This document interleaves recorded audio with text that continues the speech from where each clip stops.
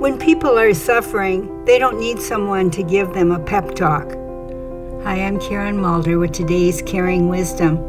Whitney Hawkins Goodman is a family therapist, and she says that sometimes well-meaning people try to help a struggling friend with statements like, "Try to look at the bright side and think positive."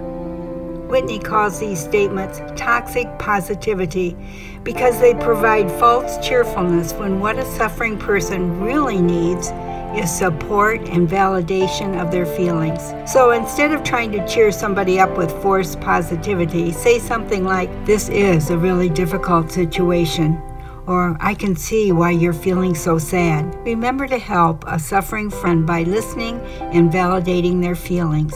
God bless. Thank you for visiting wisdomofthewounded.com. Resources on how to care well.